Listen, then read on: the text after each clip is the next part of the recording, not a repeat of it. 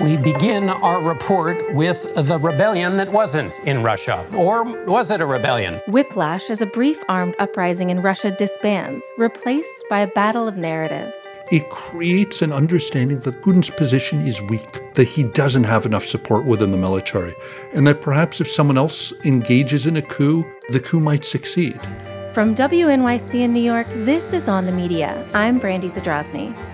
Robert F. Kennedy Jr. is on the campaign trail, and the media are learning to cope with the phenomenon known as the Gish Gallop. The idea of the Gish Gallop is that you are making claim upon claim upon claim, bad argument after bad argument, very, very, very quickly. It is hard for the person that you are speaking to respond to all of those claims effectively and in real time. Plus, the ultimate victims of an anti-vaccine candidate. It's invariably the children who suffer our ignorance, the most vulnerable among us.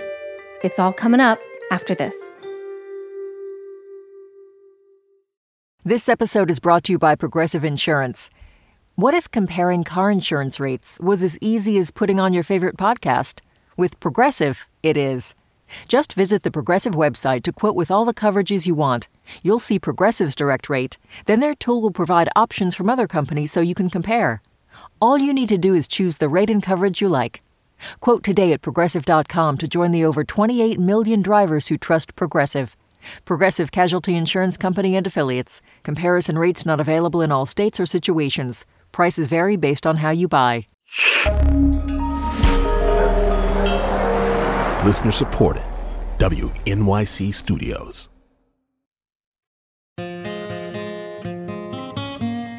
From WNYC in New York, this is On the Media. I'm Brandy Zadrozny, and I'll be sitting in for Brooke Gladstone this week.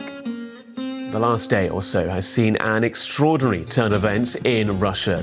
A week ago, the world watched as Russian President Vladimir Putin's favorite fixer made a power play. In the Russian city of Rostov, armed men and armor on the streets. Wagner's founder Yevgeny Prigozhin is calling for an armed rebellion. Prigozhin announced his army, tens of thousands strong, would reverse course, backing out of Ukraine, marching directly on Moscow. Russian state TV threw to a lot of commercial breaks as the rest of the world tried to figure out what was going on. What's the latest that we have confirmed? So there is very little confirmed. An utterly baffling turn of events here. The rebellion that wasn't in Russia. Or was it a rebellion? But then, as quickly as the rebellion flared, it fizzled. The leader of the Wagner Group, Yevgeny Prigozhin, has ordered his mercenaries to turn around and return to their bases to avoid bloodshed, he said. Vladimir Putin began the day angrily denouncing an armed insurrection, its terrorist methods, and now appears to have struck a deal with Prigozhin. The Kremlin says it's dropped charges and Prigozhin will go to Belarus,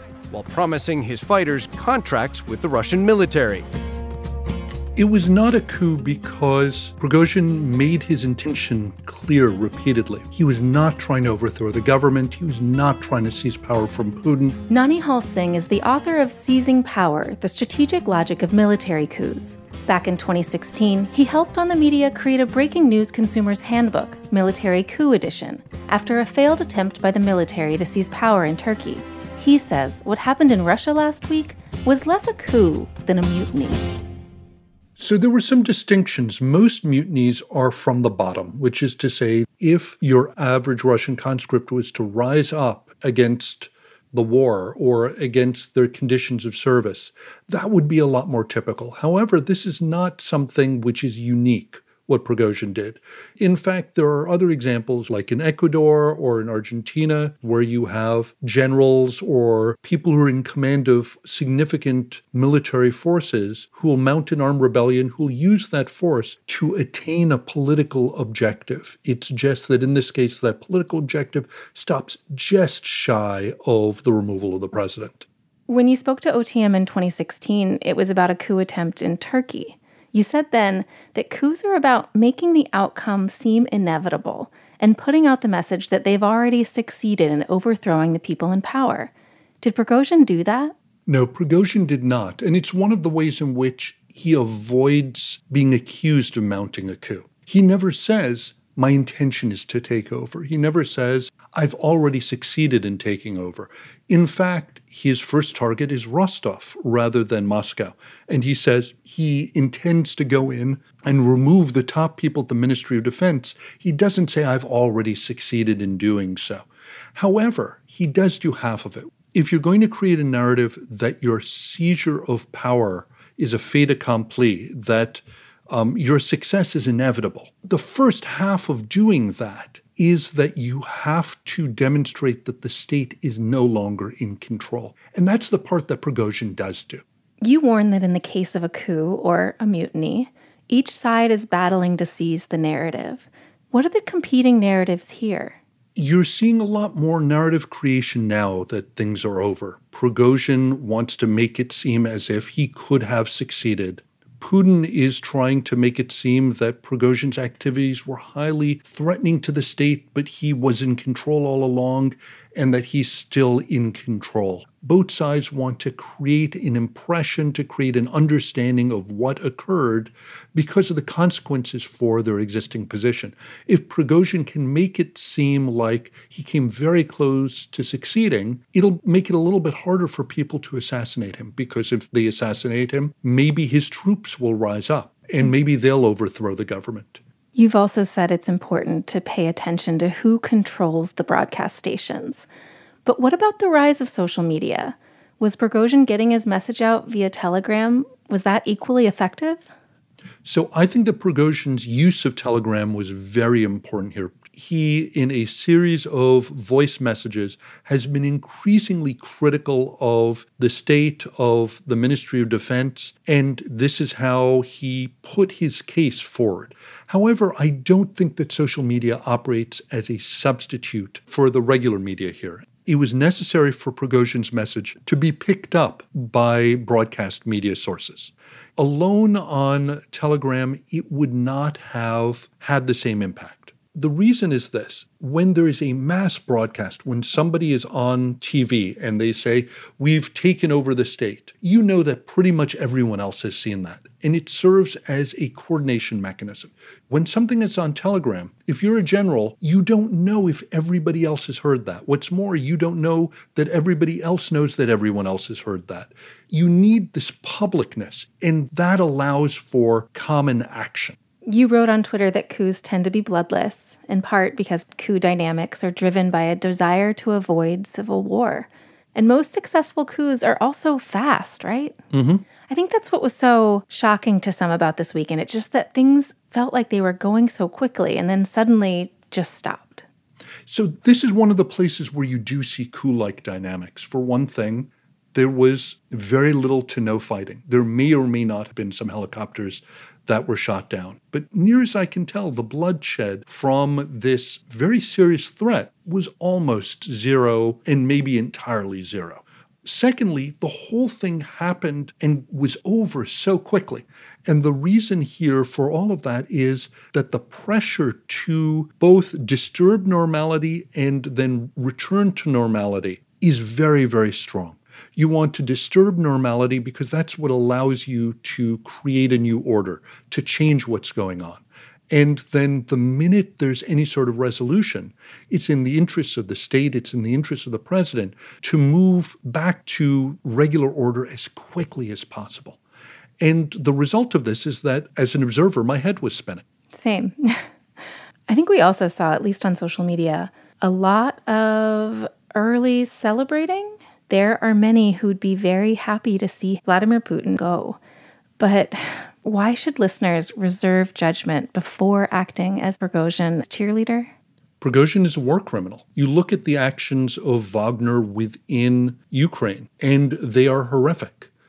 And so if Prigozhin had, for example, been appointed Minister of Defense and been put in charge of the war effort in Ukraine, it is very possible that the war would have become even more bloody and aggressive and involved even more human rights violations than what we've seen thus far. And so just because we have very good reasons to be critical of Putin and want to see him removed doesn't mean we should ignore the question of who or what comes after Putin. Stephen Kotkin wrote for Foreign Affairs that, quote, "There is one thing that all dictators properly fear, an alternative. In his videos and voice memos, Prigozhin has been putting forth populist messages and claims that he knows the truth about Russia's elite and how they've lied. Has Prigozhin presented himself as a viable alternative to Putin? It's hard to tell, but Prigozhin is one of the few people who has been able to engage in a sustained political critique of the current situation. And it creates space for there to be future challenges to Vladimir Putin. It'll be very interesting to see what occurs in the next few weeks to months in terms of Putin's ability to retain his hold on power. He's going to want to consolidate it. And at the same time, he knows he has very few people he can trust. And the more oppressive he becomes to members of his own state security apparatus, the more incentives he gives them to either shirk or act against him. Russia is still a nuclear-armed power. They have one of the largest nuclear arsenals in the world. So this is a very dangerous period for the world. Nanihal, thank you very much. Thank you so much. Nanihal Singh is the author of Seizing Power, The Strategic Logic of Military Coups. You'll find the Breaking News Consumer Handbook Military Coup Edition and all of our handbooks at our website, onthemedia.org. Coming up, how to cover Robert F. Kennedy Jr. This is On the Media. On the Media is brought to you by ZBiotics. Tired of wasting a day on the couch because of a few drinks the night before? ZBiotics Pre-Alcohol Probiotic is here to help. ZBiotics is the world's first genetically engineered probiotic, invented by scientists to feel like your normal self the morning after drinking. ZBiotics breaks down the byproduct of alcohol, which is responsible for rough mornings after. Go to zbiotics.com/OTM to get 15% off your first order when you use OTM at checkout. ZBiotics is backed with 100% money-back guarantee, so if you're unsatisfied for any reason, they'll refund your money, no questions asked. That's zbiotics.com/OTM and use the code OTM at checkout for 15% off. I'm David Remnick, host of the New Yorker Radio Hour. There's nothing like finding a story you can really sink into that lets you tune out the noise and focus on what matters. In print or here on the podcast, The New Yorker brings you thoughtfulness and depth and even humor that you can't find anywhere else. So please join me every week for The New Yorker Radio Hour, wherever you listen to podcasts. This is On the Media. I'm Brandy Zadrozny, sitting in this week for Brooke Gladstone.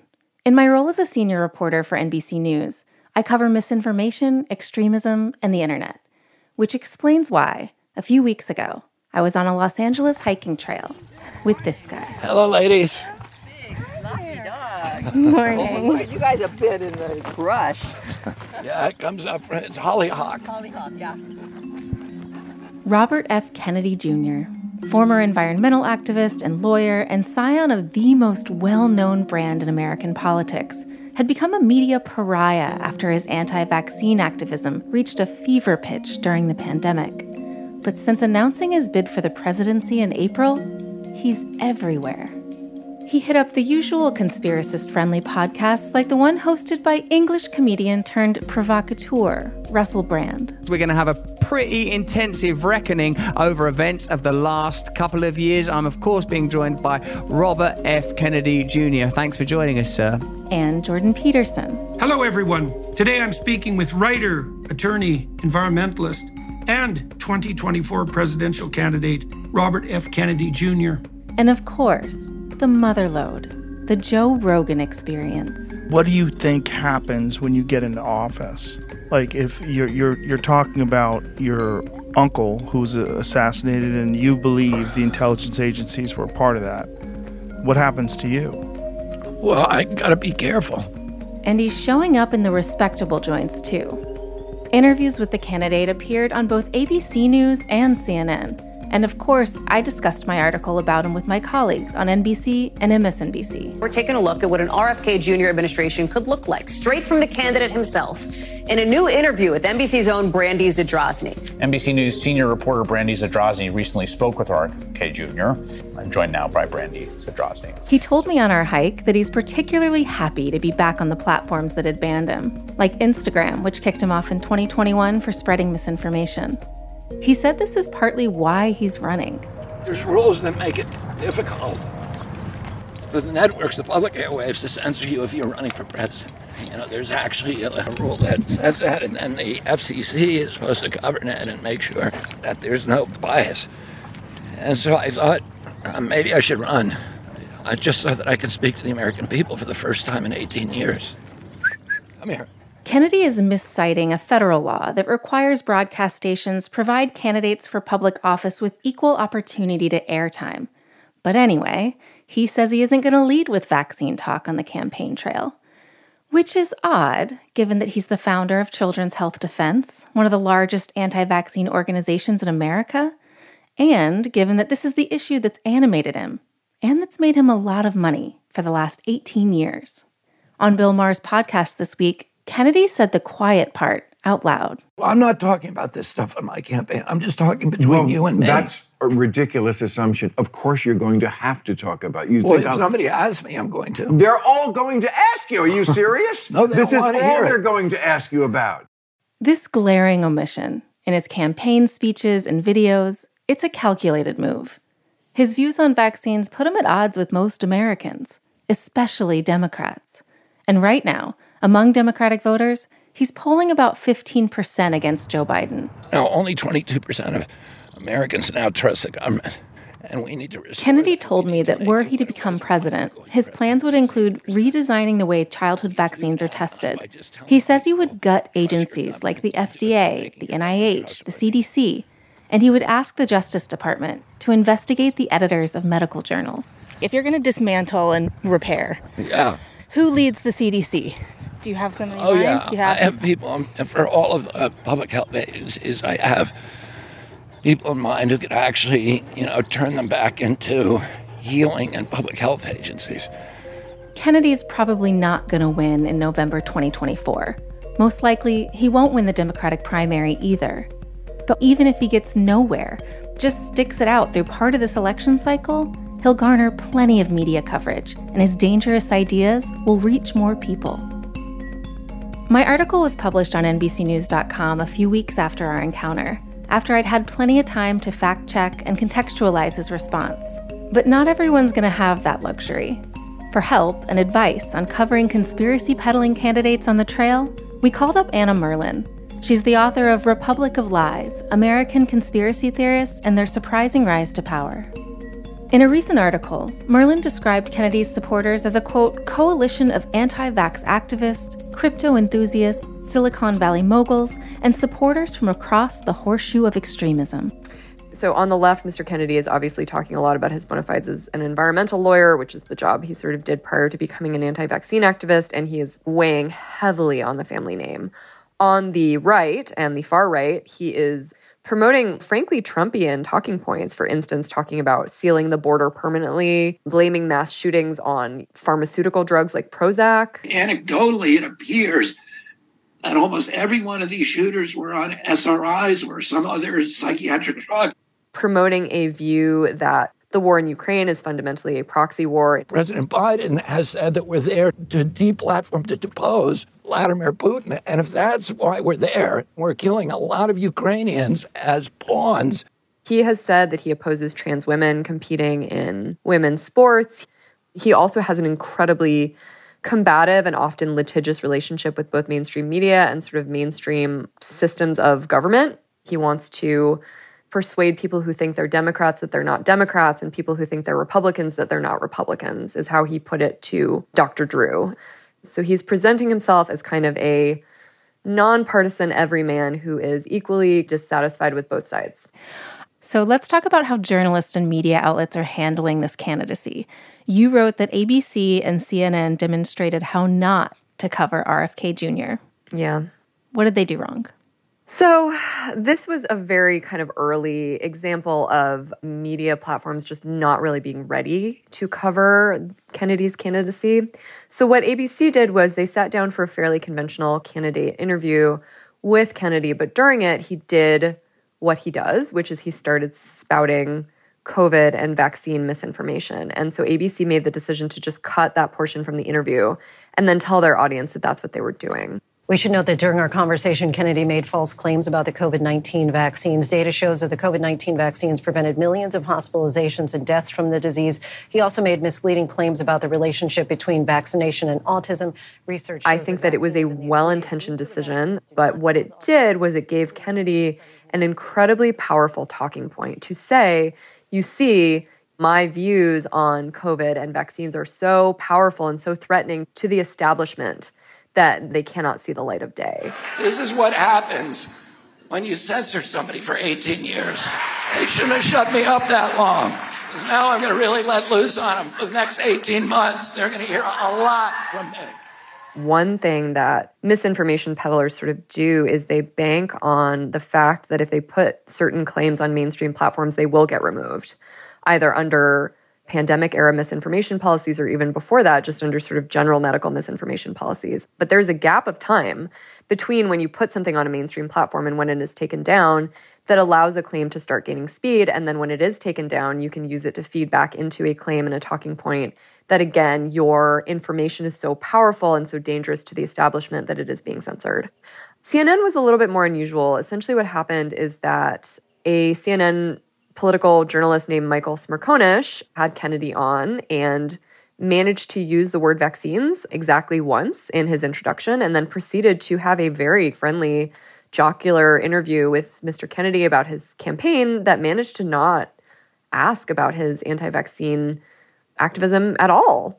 And they spent more time talking about Mr. Smerconish's fandom of Cheryl Hines, Mr. Kennedy's wife. If I had not convinced her that I can win this race, I would not be in it, because she's the ultimate boss. Okay, listen, I do love your wife. I'm Team Cheryl. Having said that... So it was really, really striking. So, okay, that's what journalists do wrong. How can we do things right? Right. I mean, the first, of course, is you absolutely cannot go into arguably any interview unprepared, but especially with someone who has spent the better portion of the later part of their adult life promoting and advancing false claims about one thing specifically, and is very, very, very trained in how to do that. The second is to be prepared to push back in real time. And the third, I think, is sort of a broader existential question, which is ask yourself what the purpose of interviewing him is, like at its base, what you are hoping to convey to readers and listeners, the sort of unanswered questions that, you know, an interview might go towards answering. Well, let's talk about that. Fact-checking in real time. It's very hard. Yes, it is. Mr. Kennedy does something that is a kind of known rhetorical style that other folks do too, which is called this sort of Gish Gallop is the term for it. Named after Duane Gish, a creationist. Right. So the idea that Gish Gallop is that you are making claim upon claim upon claim, sort of bad argument after bad argument, very, very, very quickly. So quickly that it is hard for the person that you are speaking to sort of respond to all of those claims effectively and in real time. Mm-hmm. So one thing that is sort of recommended for responding specifically to Gish Gallops is picking out one claim and focusing in on it, whether it's the most ridiculous, the most dangerous, the one that has been debunked the longest. You can pick a single claim and go from there. Debunking a single claim goes a long way to sort of illuminating the larger false premises on which some of these claims lie. So a lot of these pointers deal with TV interviews. I work for a television company, but I prefer print because then you do have more control over the outcome. I'm actually reminded of the Brandolini's Law, which is this internet adage that says the amount of energy needed to refute is an order of magnitude bigger than is needed to produce it. And in print, I can contextualize quotes more easily. I can take the time to consult experts and fact check. Do you think print journalists have it a little easier here? And have they been doing a better job with him? And I'm also thinking that with presidential candidates, TV coverage is such a big part of it. Yes, I agree with all of that. There is a reason why I do not work in TV, and it's not just because I'm not photogenic enough. It's because I really believe that this is the appropriate mechanism for covering claims like this that often require not just a lot of explanation, but a lot of links to other sources. I really believe in providing links to scientific studies, position papers, good, strong context that can lead people to understand better the claims that he's making. It is so hard to do that in a 2-minute TV hit. Even in a longer sit-down interview, it can be just incredibly, incredibly difficult. What have you learned from your experience reporting on conspiracy theorists? Is there anything that you've done that you wouldn't repeat? In terms of things that I have done that I would no longer do, I would be less flippant about their ability to affect politics.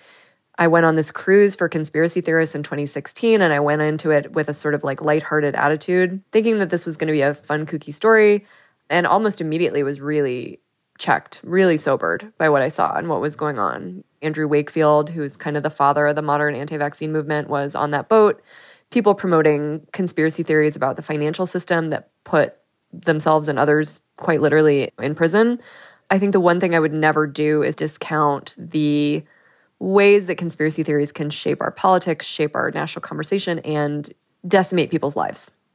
I think that's the biggest complaint that I get is, why are you reporting on this? Just ignore them and they will go away. Sure. I think that is a very attractive viewpoint that I certainly hear a lot of. I don't think that it is our job as journalists to ignore reality. I also think that when we ignore candidates making false, misleading, or polarizing claims, we fail to sort of accurately reflect or take the temperature on what is happening in this country, which is an increasing amount of political extremism and polarization. I really do not believe that ignoring things makes them go away. At the same time, and I think this was a conversation that we had sort of ad nauseum in the Trump era, we do know that coverage, even negative coverage, can have the effect of increasing a candidate's name recognition. And there are some people, I don't think it's a huge plurality of voters, but there are some people who, the more someone is debunked in the quote-unquote mainstream media, the more attractive that candidate becomes to them. As journalists, the way that we talk about a system impacts that system. We cannot just be observers, whether we like it or not. And so this is an incredibly sort of tangled, tricky area for us to get into, but I will simply never believe that the answer is ignoring something that we don't like or that is polarizing or that is false. I just don't believe it. Regarding language specifically, how should we refer to Kennedy? Would you use the word friend? When I first wrote about his campaign, I referred to him as a long shot candidate, and I'm going to stop doing that because I don't think it's true anymore. The base of support that he's coalesced this quickly suggests that he is not a long shot candidate. I think you can say that his beliefs are fringe, or his beliefs are extreme, or his beliefs are often false and misleading. What I try to avoid doing in general is leaning on terms without explaining them. So if I'm going to call Mr. Kennedy fringe, if I'm going to call him a conspiracy theorist, I'm going to explain what that means, hopefully in the context of an article, both because I think it can be desensitizing to readers and because I think that when I use terms like that, I need to make a case for it. You've been covering conspiracy theories for over a decade? Yeah, at this point, God help me. The anti-vax movement for longer than that, I think. Yeah. And you said when RFK Jr. announced his candidacy that you understood what it meant. So what did it mean? I think it's doing a couple things. First, he obviously has an eye towards his legacy. I can say that without being a mind reader. He is clearly trying to decouple his legacy solely from the anti-vaccine activism by, stressing his relationship with the family name. But it was also a very clear signal that Mr. Kennedy and his supporters were going to try to push their most extreme talking points about science and health further into the mainstream. And we already see that happening. The anti-vaccine movement feels, first of all, like they have kind of the wind at their backs. They think that it is time for political and legal revenge, whether that is running for office, whether that is filing this volley of lawsuits against mainstream health organizations and pharmaceutical companies. They kind of feel like now is their moment. I see Kennedy's candidacy as a really, really significant moment in this movement overall. Oh, absolutely. I mean, this is a huge test for how far they can get their claims into the political and social mainstream. And it's, of course, worth pointing out, not just Mr. Kennedy's claims about vaccines, his claims about 5G technology and Wi-Fi, his claims about essentially making the case that perhaps HIV does not cause AIDS, which is a incredibly alarming and false claim that he made in one of his books, claims about medical information and science and health that are not supported by any available evidence from any sort of trusted body. It is a real test of how far those can go. Anna Merlin is a senior staff writer for Vice. Anna, thank you so much. Thank you so much for having me. My appearance last week on Chris Hayes' show led to an unexpected appearance on another podcast. They want the disruptions. Yes. Steve Bannon has been for months and months pumping him up, had him on his show during COVID, and just saying all the best things about him. He's just wonderful. He should be Trump's running mate, et cetera, et cetera. Obviously, Steve Bannon likes to cause a little trouble. Yes. And so that seems clearly like what's going on there. Hold it right there. Don't hit rewind. Let's get beneath the surface here. This is not about a spoiler candidate. That's Steve Bannon on his show War Room. Bannon, Russell Brand, Joe Rogan, and Jordan Peterson, among others, occupy the so-called alternative media space. Although alternative is a misnomer when you're reaching around 11 million people per episode like Rogan, or have nearly 6.5 million subscribers on YouTube like Brand. In that universe of hours-long, falsehood-filled podcasts and YouTube videos, which throw to unsavory Rumble accounts, the spread of mis- and disinformation goes all but unchecked. It's a landscape that's very different from the early days of the pandemic in 2020, when there were real faith efforts being made by officials and platforms alike to hold back the tide of fake news. Claire Wardle is a founder and co-director of the Information Futures Lab at the Brown School of Public Health.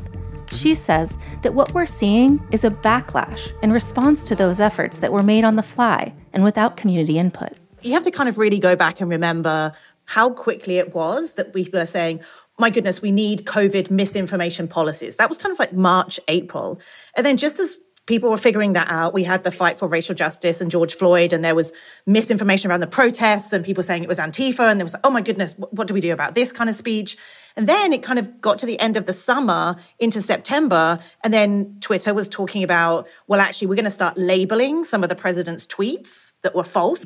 And then we had YouTube saying we need to have a policy for what happens if President Trump doesn't accept the results of the election. And then, of course, we had January 6th. And then on January 7th, we had all of this on-the-fly policy being made by people in Silicon Valley, deplatforming different players. So it's kind of extraordinary in that 1 year, how many policies were created by platforms. Researchers didn't have time to figure out whether, well, if you've made that change, YouTube, this is how it impacts the ecosystem. People were just making it up as they went. And I think we're now paying the price for some of that. There were unintended consequences that happened as a result, right? I think especially the narrative of censorship, and that we're seeing it's so wild right now. Can you talk a little bit about the backlash? Yeah, I mean, going back to the speed at which these decisions were made and the lack of transparency around these decisions, they were mostly made by people in Silicon Valley. Overnight, they'd put a press release out. There was no wider consideration with the public. There weren't multi-stakeholder meetings when people were invited in to talk about what, as a society, would we like to see when it comes to speech. We weren't talking about what kind of norms are we creating around this. It was just people responding in many ways with a kind of a gut instinct. So right now, we're having people really equate content moderation with censorship. Also, what happened was that whether because they were banned or because they said, I'm out of here, what you had was people sort of fleeing to alternative platforms. I mean, I'm thinking of Gab and Rumble and Parler and BitChute. I mean, we can just go on and on and on. And for a while, it seemed like these alternative platforms were never going to take off, right? It was just like, okay, go to your tiny place. But that's no longer really the case. I guess I'm wondering, what influence have those alternative social media sites had on the misinformation ecosystem? It means that in terms of understanding the influence, where we already had that problem. We had that problem trying to understand the impact of what was circulating on YouTube and Facebook and Instagram, but we had a better sense of what the metrics were. We could make some kind of assertions of who'd seen it, who'd shared it, and what their behavior change might have been. But in these other spaces, it's very, very difficult. Yeah, I mean, I guess for a long time, it felt like the goal was to keep the worst kind of misinformation and disinformation off of the big platforms with the idea that it wouldn't reach a mainstream audience. Do you think that's still true? Do you think that if something doesn't appear on YouTube and Facebook and Twitter, then we've succeeded? There are people who are always going to seek out this stuff. There are always going to be people who are conspiratorially minded, and they're going to seek out other people who think the same way, and they're going to find closed spaces to have those conversations. I don't want to stop them. I can't stop them. That's going to happen. But what I don't want is the person who's like, I don't know, Barbara, I'm just a bit confused. I saw this thing on YouTube that got recommended to me. Like, it's saying some stuff. Like, you know, like that to me is the bit that I feel like we should really be thinking about, is the majority of Americans who are stumbling across information that's being pushed to them via algorithms. And to me, the major platforms, that's what we need to, as a society, figure out those norms, rather than, oh my God, how can we possibly solve everything that people are sharing on Telegram and BitChute and Gab? Like, that's going to exist. I'm fascinated by this thing that Kennedy's been saying, which is that he would really like more mainstream attention, but he doesn't need it, right? He thinks that podcasts and alternative news outlets are enough. He wants to spend time with podcasters who are not going to ask him the challenging questions, who are not going to push back. You know, the example the other weekend with Joe Rogan, when he was talking about the impacts of Wi-Fi, and Joe Rogan pushed him for more information.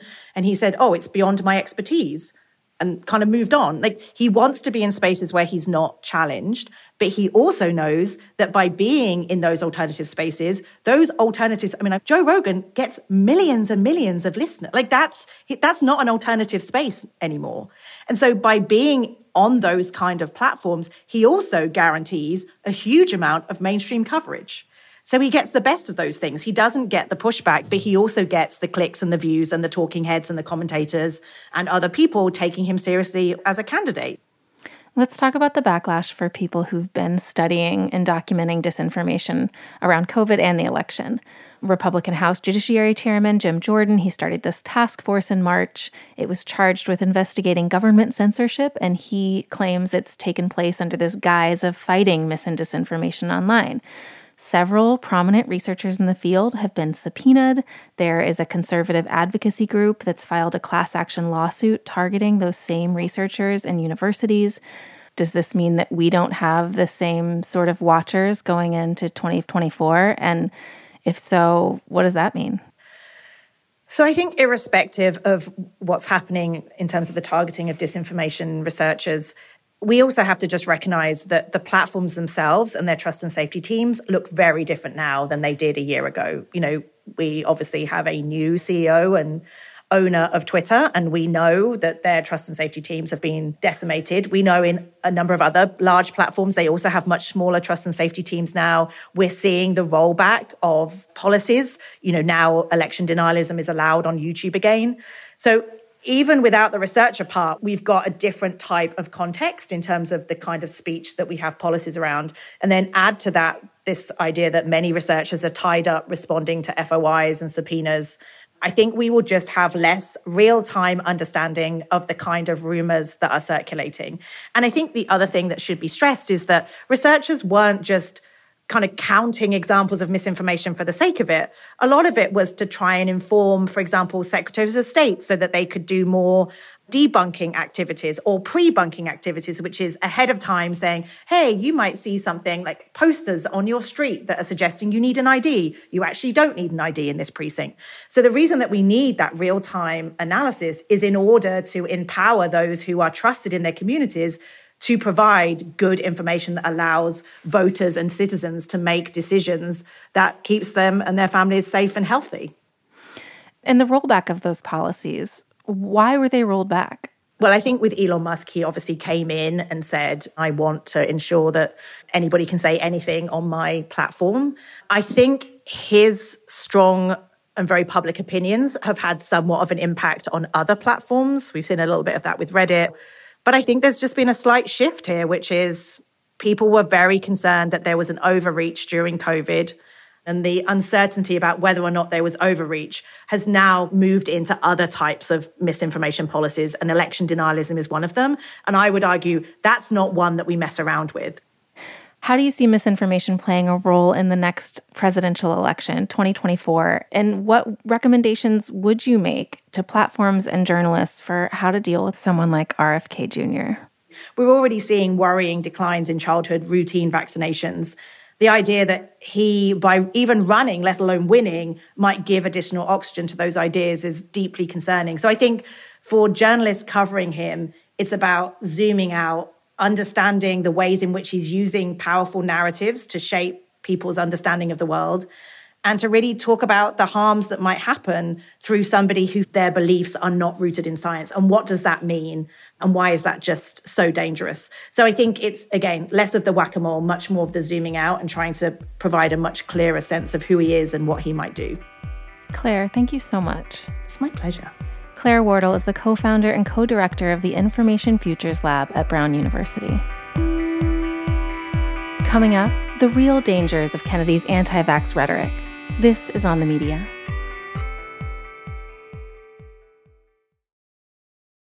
On the Media is brought to you by ZBiotics. Tired of wasting a day on the couch because of a few drinks the night before?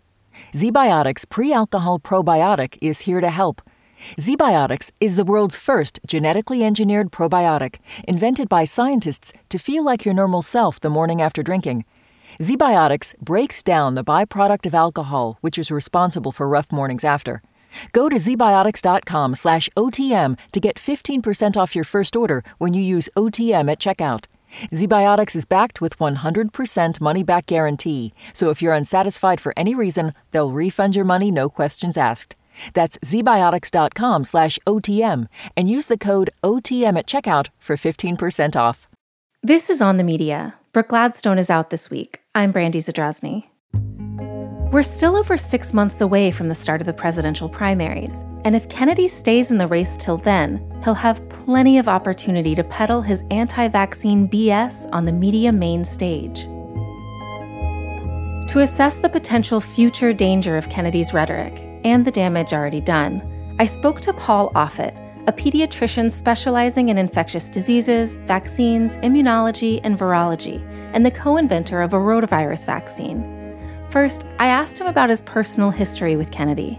Almost 20 years ago, he called me on the phone. He said that there were a number of women who had come into his office and were concerned about vaccines and vaccine safety. He was trying to find a way to reassure them. Could I help him? And so we had a conversation for about maybe an hour that I thought went really well. I thought I answered his questions and felt good about the whole thing.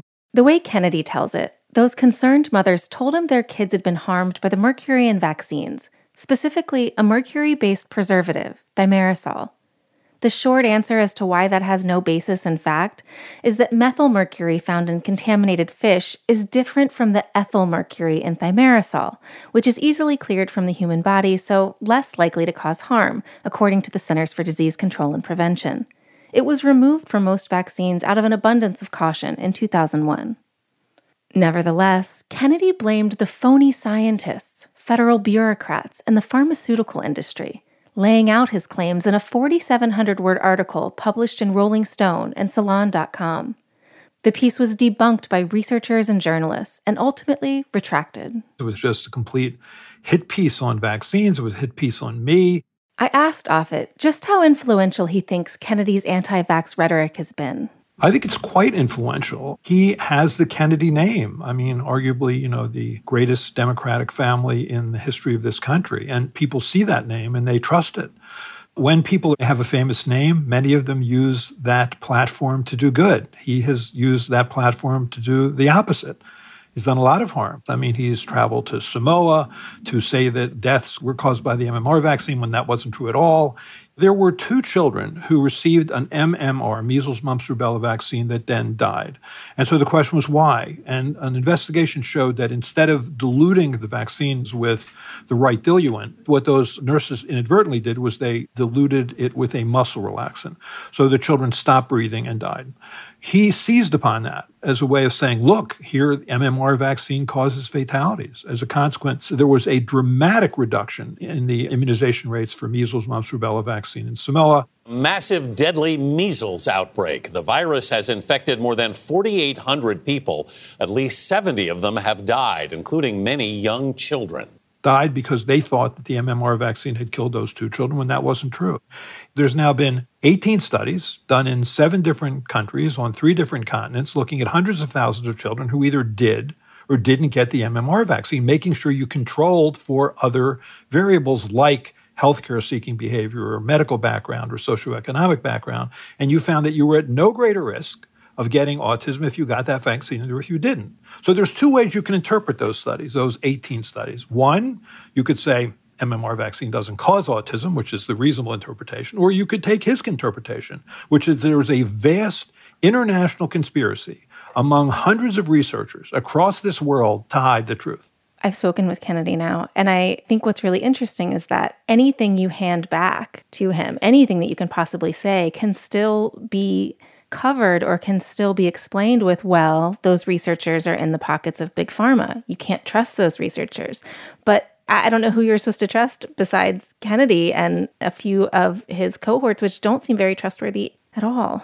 It really severely undermines the integrity and passion and devotion of many people in the scientific and medical community to do what they do. I mean, I can speak for myself. I mean, why did I choose to go into pediatrics? I have a love for children, and I guess at some level, passions of our adulthood and very rooted in the scars of our childhood. But as a 5-year-old, I was in a polio ward for about 6 weeks. I didn't have polio. I had a failed operation on my right foot. But I remember polio. I remember those iron lungs. I remember the so-called Sister Kenny treatments, those hot pack treatments that they would put on withered arms and legs to try and restore muscles and children screaming. And so that's my image of that event. I mean, it was literally hell on earth. And I think when I see those children, it's in the same way that I saw myself, I guess, as vulnerable and helpless and alone, I mean, that's what drives me. For all his money, for all his education, what has he done to advance the health of people or the well-being of people in this country? He has done the opposite. And nonetheless, he attacks me or attacks well-meaning researchers and clinicians. It's shameful. The mainstream media has learned our lesson, I think, from the early aughts where we were platforming RFK Jr. all the time and Jenny McCarthy and all of these other prominent anti-vaxxers. We learned our lesson and said, oh, we should not do that. But yet the proliferation of all of these alternative media outlets seems to have provided a way for the anti-vaccine movement to grow and to experience continued growth. The anti-vaccine movement, I would argue, was born with the first vaccine, which was Edward Jenner's smallpox vaccine, which was basically cowpox, which prevented an antigenically similar human smallpox. And if you look just a few years after that vaccine came out, which was the late 1700s, there was a picture done by James Gilray in 1804 where you see a disinterested Edward Jenner vaccinating someone who's clearly fearful. And she's fearful because as she looks around her, you see that people are developing snouts and tails and little cows are growing out of their butts. And that was the fear. The fear was that somehow this cowpox would turn you into a cow. With that came, the anti-vaccine league and other anti-vaccine movements. So the notion of injecting somebody with a biological that induces fear is not new. But you're right. I think that this sort of limped along. For the most part, I think the media was responsible. I think generally the public was responsible. But there was an event in the early 1980s. There was a film that was made by NBC called DPT Vaccine Roulette. And it was about an hour-long program. And it showed a series of parents, all of whom said the same thing. Look, my child got this whooping cough, this pertussis vaccine, and now look. We had a child up to 4 months of age that was developing beautifully well. After a group of doctors conferred and indicated that it was indeed the DPT shots that injured Scott. I went home and cried. Jim cried. We couldn't believe that we could possibly have such a black future. And you would see children with withered arms and legs, drooling, with bicycle helmets on, staring up in the sky, sort of clearly developmentally delayed with seizures or attention deficit disorder and other developmental problems. And it was a riveting show. It was wrong, but nonetheless, it was a riveting show. And later, there was a researcher named Sam Berkovic in Australia that did studies showing that if you actually looked at those children, they had something called Dravet syndrome, which is a sodium channel transport defect that you're born with. So the vaccine didn't cause it. But nonetheless, it gave birth to the notion that the whole cell pertussis or whooping cough vaccine could cause harm. And with that, there was enormous litigation. This is for sure. The whooping cough or pertussis vaccine is the most unstable, least reliable vaccine we give our children. And you went from basically 27 vaccine makers in 1955 to 18 vaccine makers in 1980, before this piece came out in 1982, to basically 4 vaccine makers today. I mean, vaccine makers abandoned the industry because of a flood of litigation. And that was the birth, ultimately, the National Childhood Vaccine Injury Act to some extent to try and protect vaccine makers through the Vaccine Injury Compensation Program. That was really the main push then. And then in the late 1990s, 1998, when Andrew Wakefield published his paper claiming that the measles, mumps, rubella vaccine caused autism, which was really just a case series of 8 children who got a vaccine, then developed autism, which is in no sense proof. He was very charismatic, very well-spoken.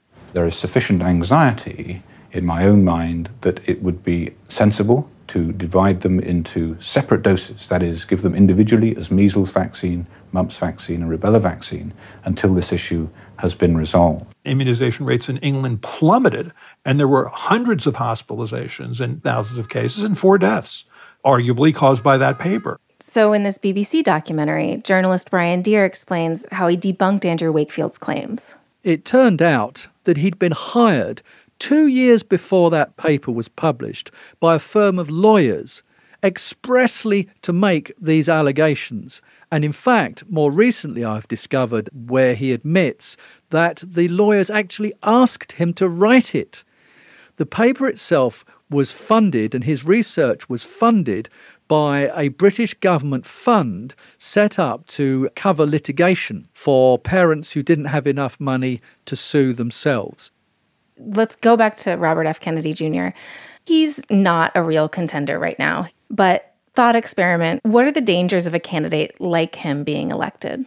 Right. Well, you could actually go back to Trump's election. When Trump was elected, Robert F. Kennedy Jr., met with Trump because Kennedy Jr. was interested in heading a group that would something like the Center for Scientific Integrity and Vaccine Safety. He wanted to head that group.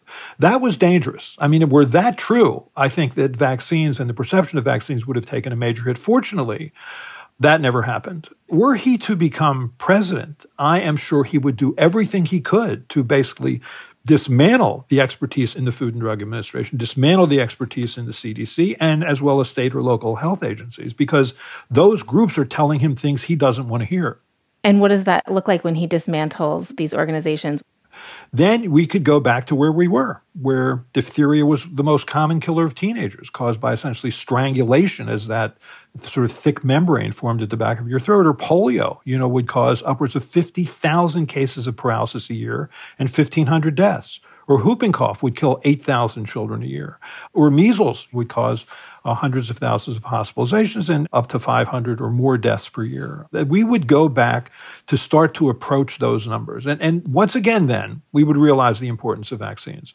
But that may be what it takes. I think vaccines largely have been a victim of their own success. I think people don't realize what vaccines have done. And maybe the only way to get people to realize it is to see these diseases come back. I hope that's not true. I mean, I was fortunate enough to know a man named Maurice Hilleman, who I think in many ways was the father of modern vaccines. He did the primary research or development on 9 of the 14 vaccines that we give to infants and young children. I mean, he passed away in 2005. But in his dying days, I was able to interview him. And I asked him that question because that's when you were starting to see pushback, where the MMR causes autism story, and you were starting to see measles cases again. And I said to him, is there any way we can educate people away from this so that children don't have to suffer in order for us to realize how important vaccines are? And he spent a long time answering that question. He looked out the window sort of behind him over this sort of wintry landscape in suburban Philadelphia, and then he looked back to me and he said, no, I think that's what it's going to take. And here this man who had devoted his life to trying to prevent children from suffering and being hospitalized and being permanently harmed and dying realized that in many ways his enormous amount of work was essentially really hurt by just the inability of people to understand what vaccines can and can't do. And I think it's invariably the children who suffer our ignorance, the most vulnerable among us. Paul Offit is the director of the Vaccine Education Center at Children's Hospital of Philadelphia and co-inventor of the rotavirus vaccine. Thanks so much, Paul. Thank you, Brandy. That's it for this week's show. On the Media is produced by Micah Lowinger, Eloise Blondio, Molly Schwartz, Rebecca Clark-Callender, Candace Wong, and Suzanne Gabber, with help from Sean Merchant. Our technical director is Jennifer Munson. Our engineer this week was Josh Hahn. Katya Rogers is our executive producer. On the Media is a production of WNYC Studios. Brooke Gladstone will be back next week. I'm Brandy Zadrozny. Till next time.